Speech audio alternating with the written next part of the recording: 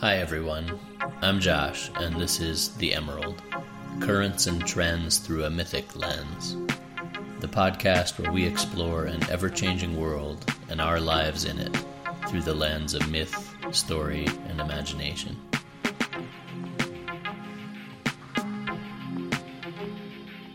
The Emerald, all that's happening on this green jewel in space.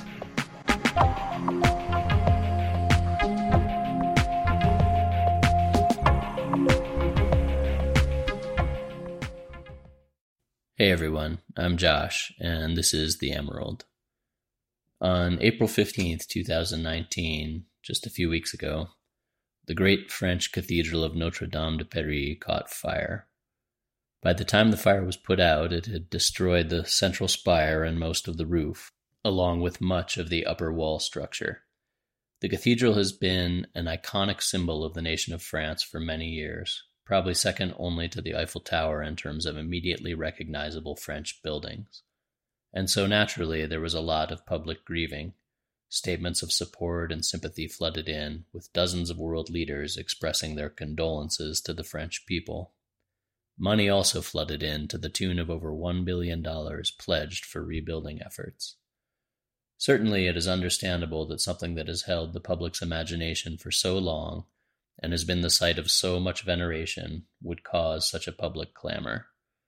Today on the podcast, we're going to look at some of the more mythic implications of the Notre Dame fire, the place that buildings hold in human consciousness and myth, as well as the little-known history of the cathedral, which involves a popular goddess of the ancient world. All this coming up on The Emerald.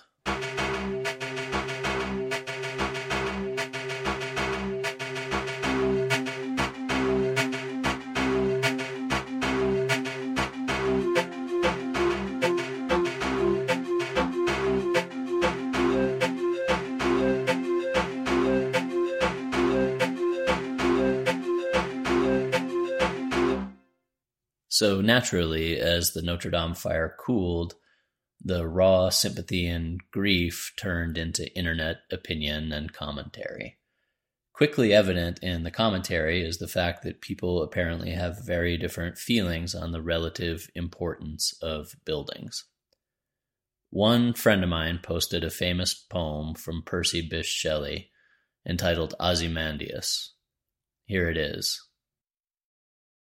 I met a traveler from an antique land, who said 2 vast and trunkless legs of stone stand in the desert.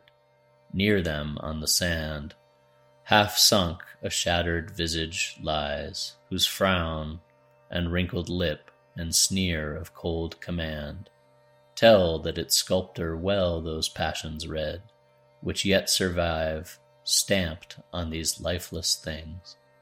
The hand that mocked them, and the heart that fed, and on the pedestal these words appear. My name is Ozymandias, King of Kings. Look on my works, ye mighty, and despair. Nothing beside remains. Round the decay of that colossal wreck, boundless and bare, the lone and level sands stretch far away.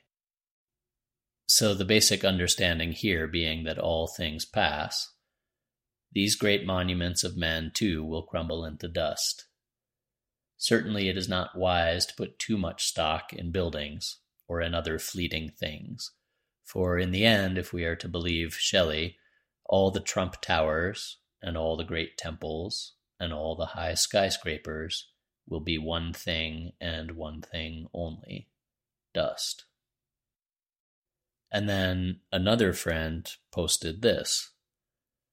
Notre Dame, like all great works of spiritual architecture, is reflective of a cosmic order and institutional power that the builders and designers of the time believed in.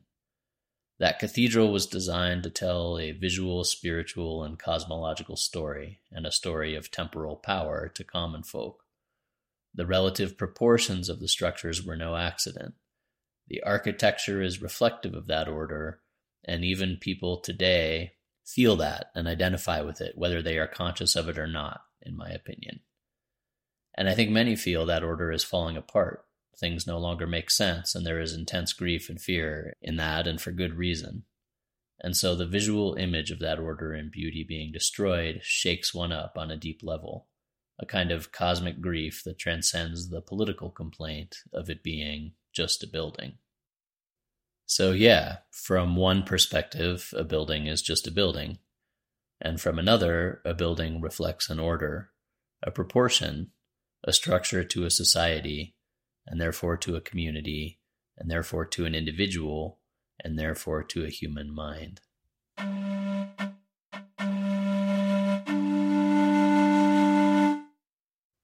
I remember distinctly living in New York at the time of the attack on the Twin Towers in 2001. I passed by them every day from my apartment on the way to work. From the grocery store parking lot where I did my shopping, from my Brooklyn fire escape, they were always visible, present even if not consciously registered in the visual field. So to have these two pillars that dominated the horizon for so many years suddenly gone was not just an adjustment in terms of getting used to a new cityscape.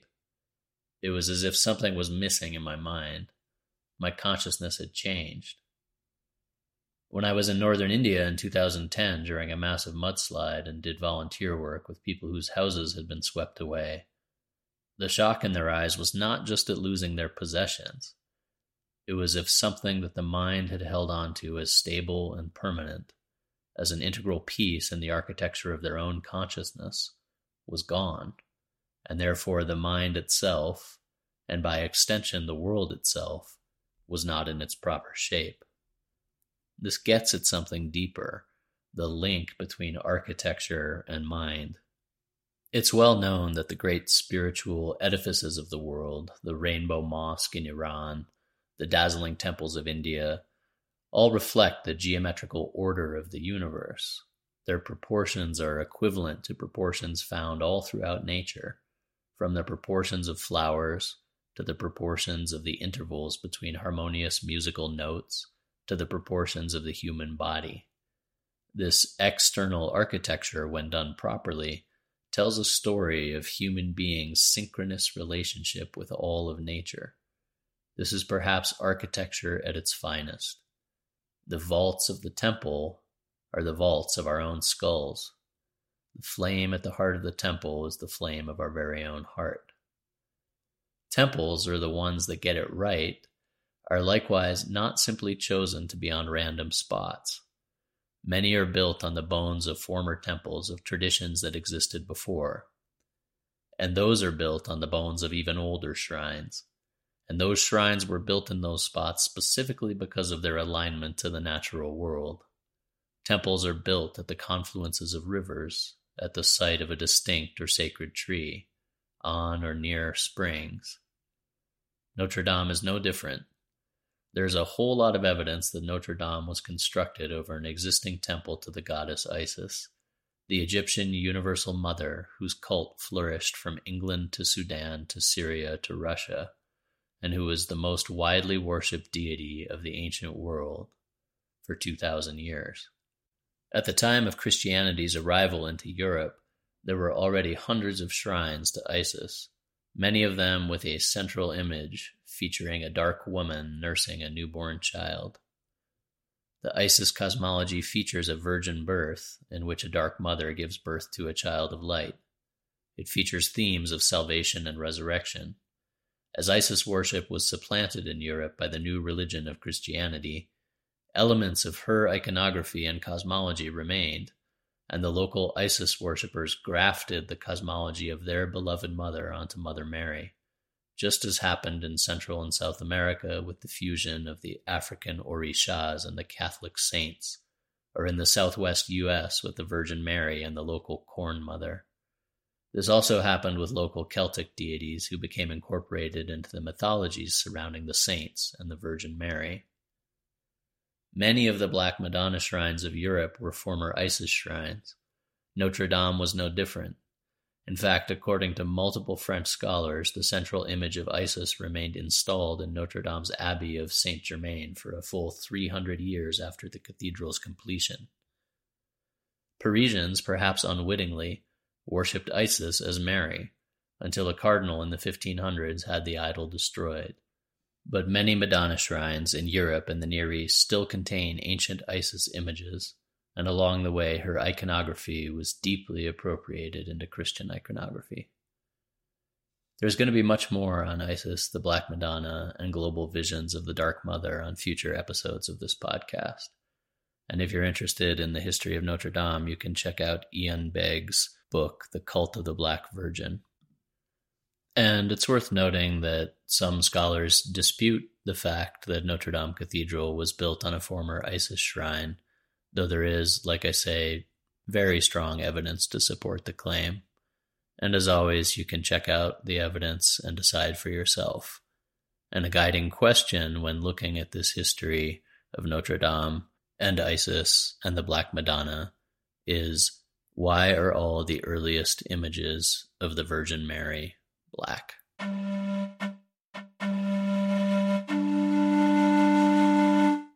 So in many cultures along the way, the dominant theme in sacred architecture eventually shifted from sanctity and harmony with nature to size. The ultimate case in point being the Vatican. All the grandiosity and excess of the Vatican is supposedly meant to honor a man who had one white robe and no possessions, and repeatedly extolled the virtues of poverty and the blessedness of poor people.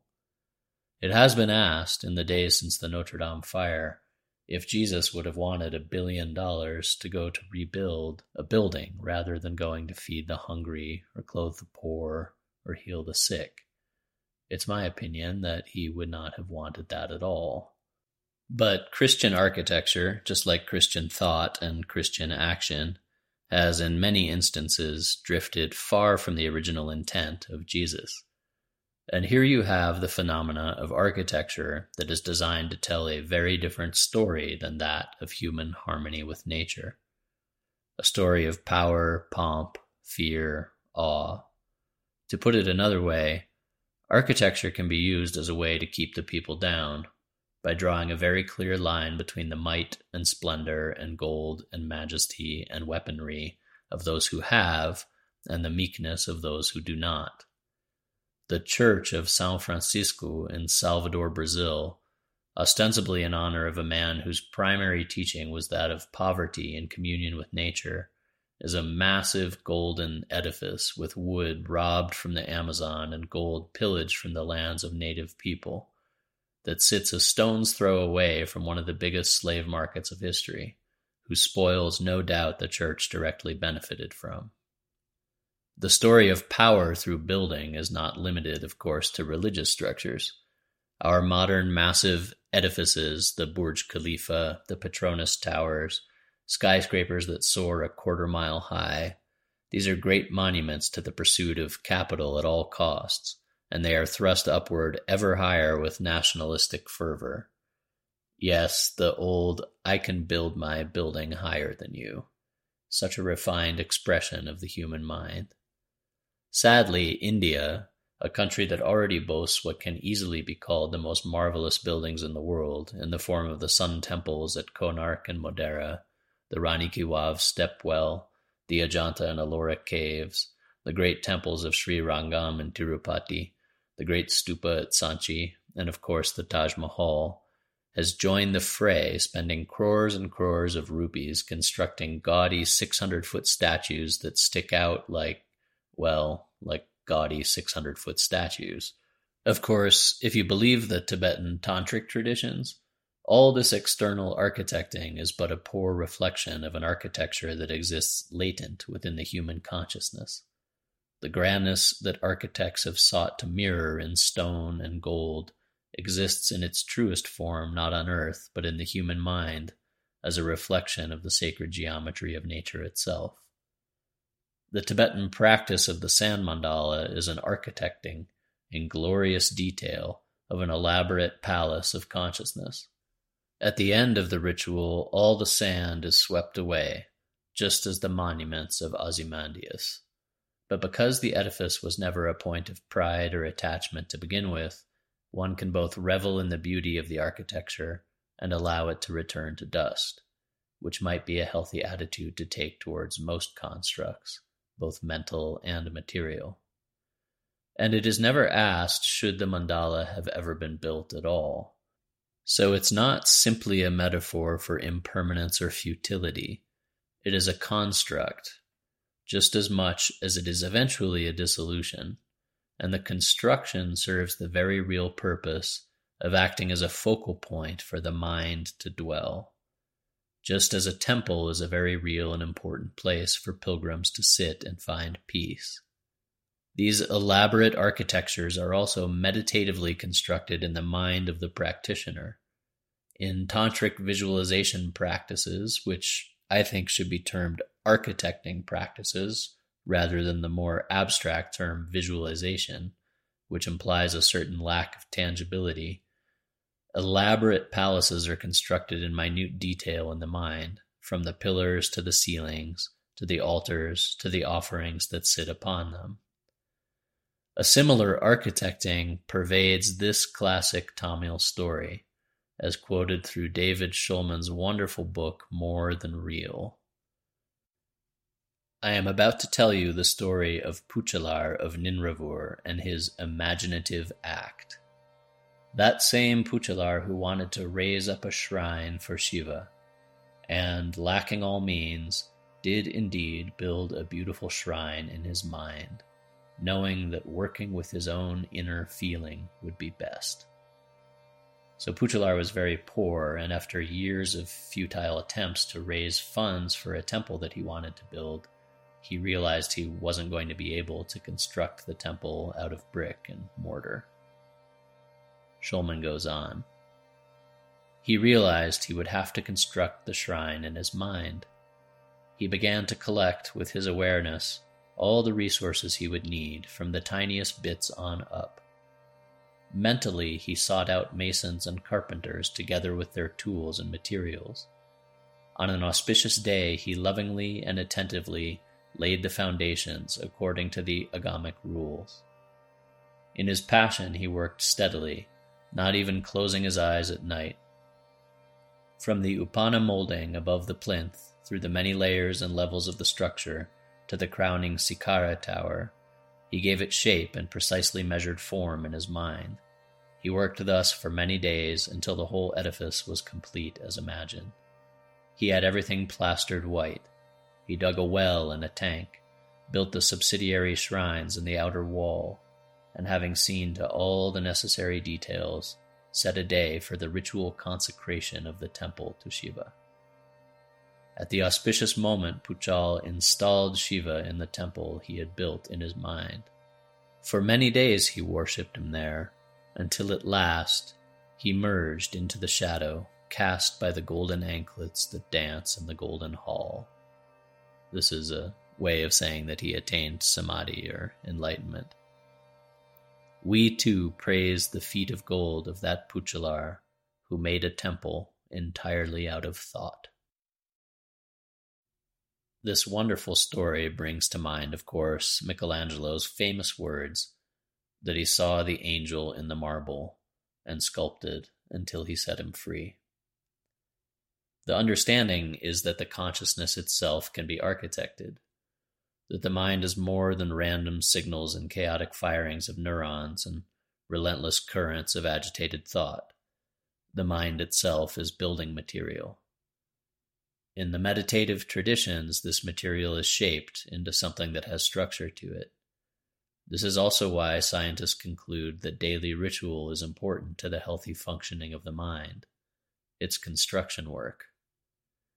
Ultimately, the Yoga Sutras say, the ordered consciousness begins to take on the quality of a jewel, luminous, strong, transparent, but unassailable, not prone to relentless drifting, but stable and clear. The jewel mind. It sounds far off, I know, but it's a worthy ideal to hold, perhaps ultimately more durable and radiant than the fallible structures of human hands.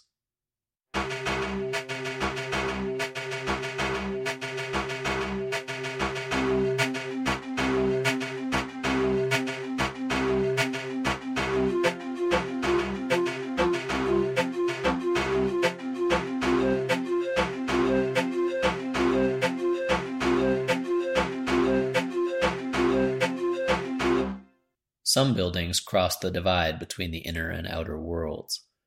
Of the famous structures of mythic antiquity, one that got a lot of attention was the Tower of Babel. You know the story.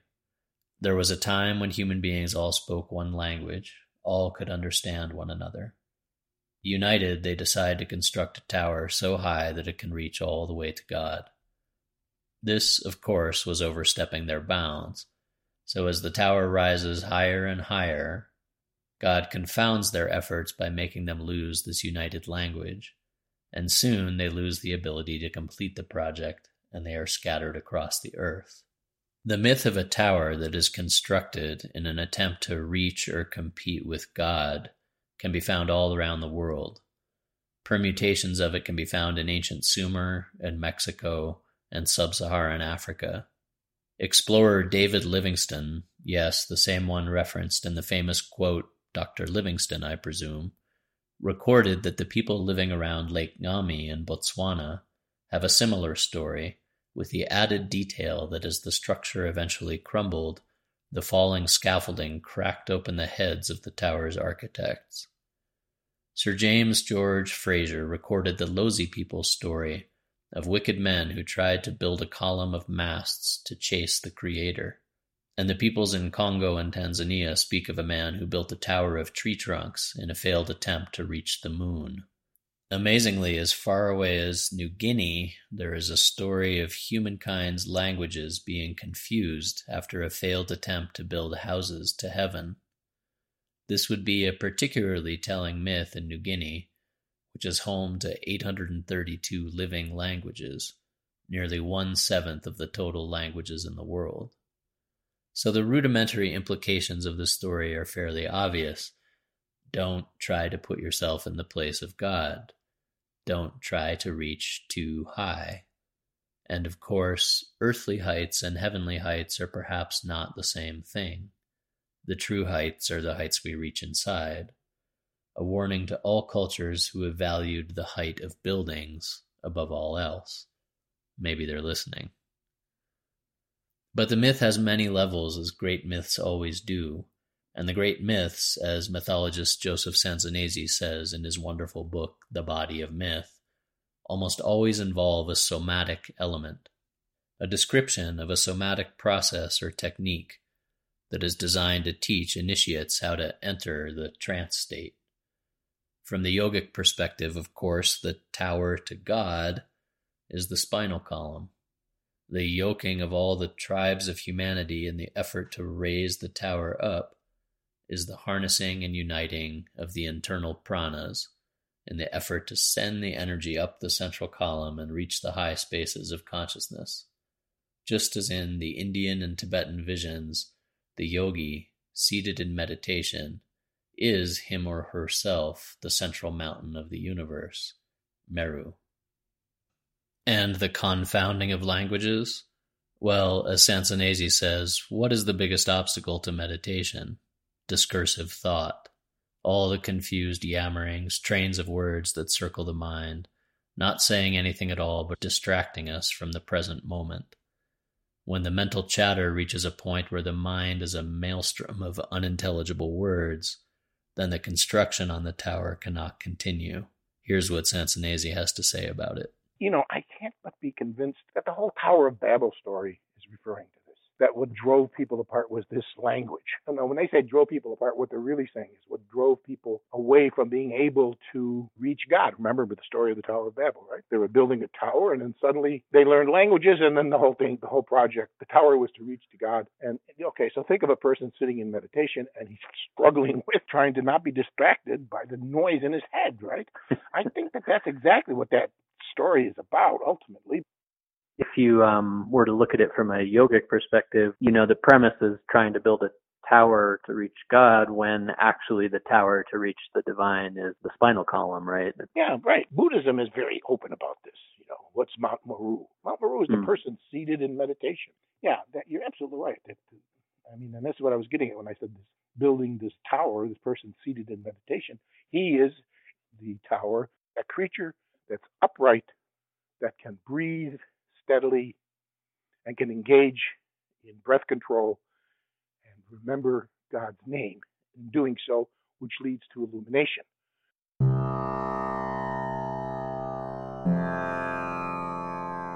This meditative vision suddenly makes the Botswanan version of the Babel story, in which the skulls are broken open at the end, suddenly a whole lot more interesting. The theme of something rising up and being broken open, and specifically something within the head being broken open, is found in all the yoga texts and is truly a global myth. It's found in current mythologies and in ancient ones all across the world. It's what Joseph Sansanese calls the great myth, because of course it is directly describing what the ancient yogis spoke of as the process of attaining samadhi. The energies are harnessed in meditation and directed upwards until something breaks open and there is a shower of goodness that results. The soma nectar, it is called, the state of bliss, as eager and transfixed and joyous and wondrous as the child's eyes as they scoop up the sweets from a cracked open piñata above, or relish in the dripping butter from the breaking of the suspended butter pot in the Indian festival of Janmashtami. All ritual to remind us that the architecture we need to reach the sky is, of course, right in here. So back to that $1 billion. You remember the $1 billion that was raised to repair Notre Dame? An article came out in The Guardian that mere weeks before the fire, the cathedral had made a concerted effort to raise funds to make necessary repairs that probably could have averted the fire. These preventative measures would have cost a fraction of what the repairs after the fact would cost. Of course, there's nothing that interesting about a cathedral asking for some fix-up cash for its dusty, cobwebbed interior. Somehow, the crisis and conflagration of a fire that reduces parts of that cathedral to dust is more attractive. So why is it that it is not until something is broken that we realize it needs to be preserved?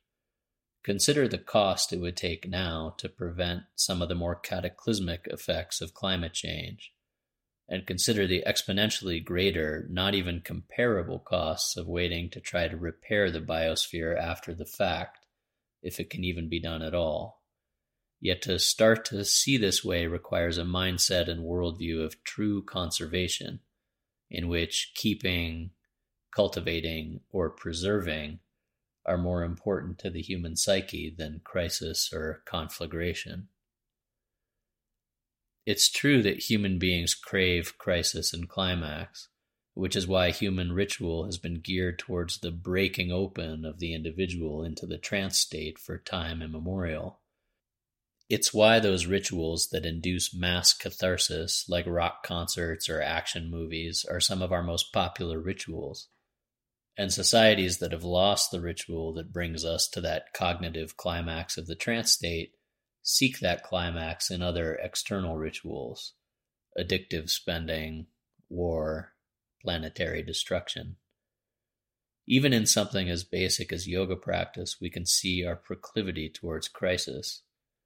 Traditional yoga practices that were much more internal and slow, the ones that favored small movements, less postures, meditative states, and the conservation of prana rather than the expression of it, are far less popular than big, bold, and expressive forms that are more about spending energy than recirculating it, which is a fancy way of saying that as modern humans, we like to spend far more than we like to save. One of the visions of the rebuilt Notre Dame, presented by Belgian architect Vincent Caillebotte, envisions the cathedral's upper level and spire as a wonder of fractal glass, a greenhouse and solar generator that would provide power for the neighborhood, and whose upper levels could be turned into gardens to grow food for the homeless.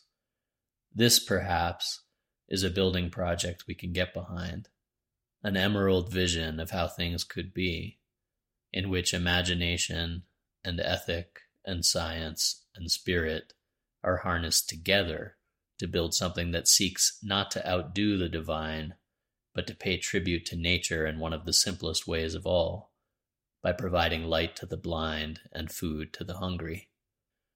Ultimately, perhaps all the material and spiritual architecture the human mind can conceive of is less than the feeling one gets from giving freely to others, from breaking bread together at one table.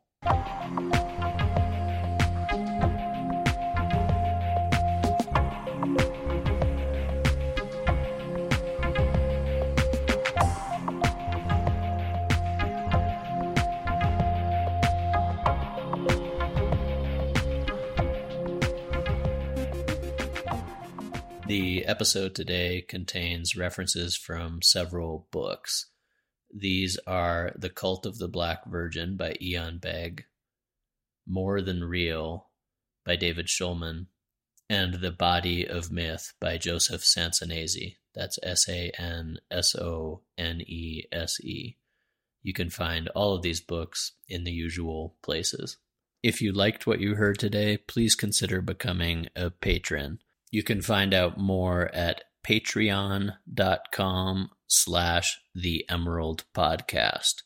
That's Patreon, patreon.com/theemeraldpodcast. There are patronage levels starting for as low as $6 per month, and patrons get a variety of benefits that are listed on the site. I hope you enjoyed today's episode, and until next time, may we live lives that are driven forth by imagination, vision, and wonder.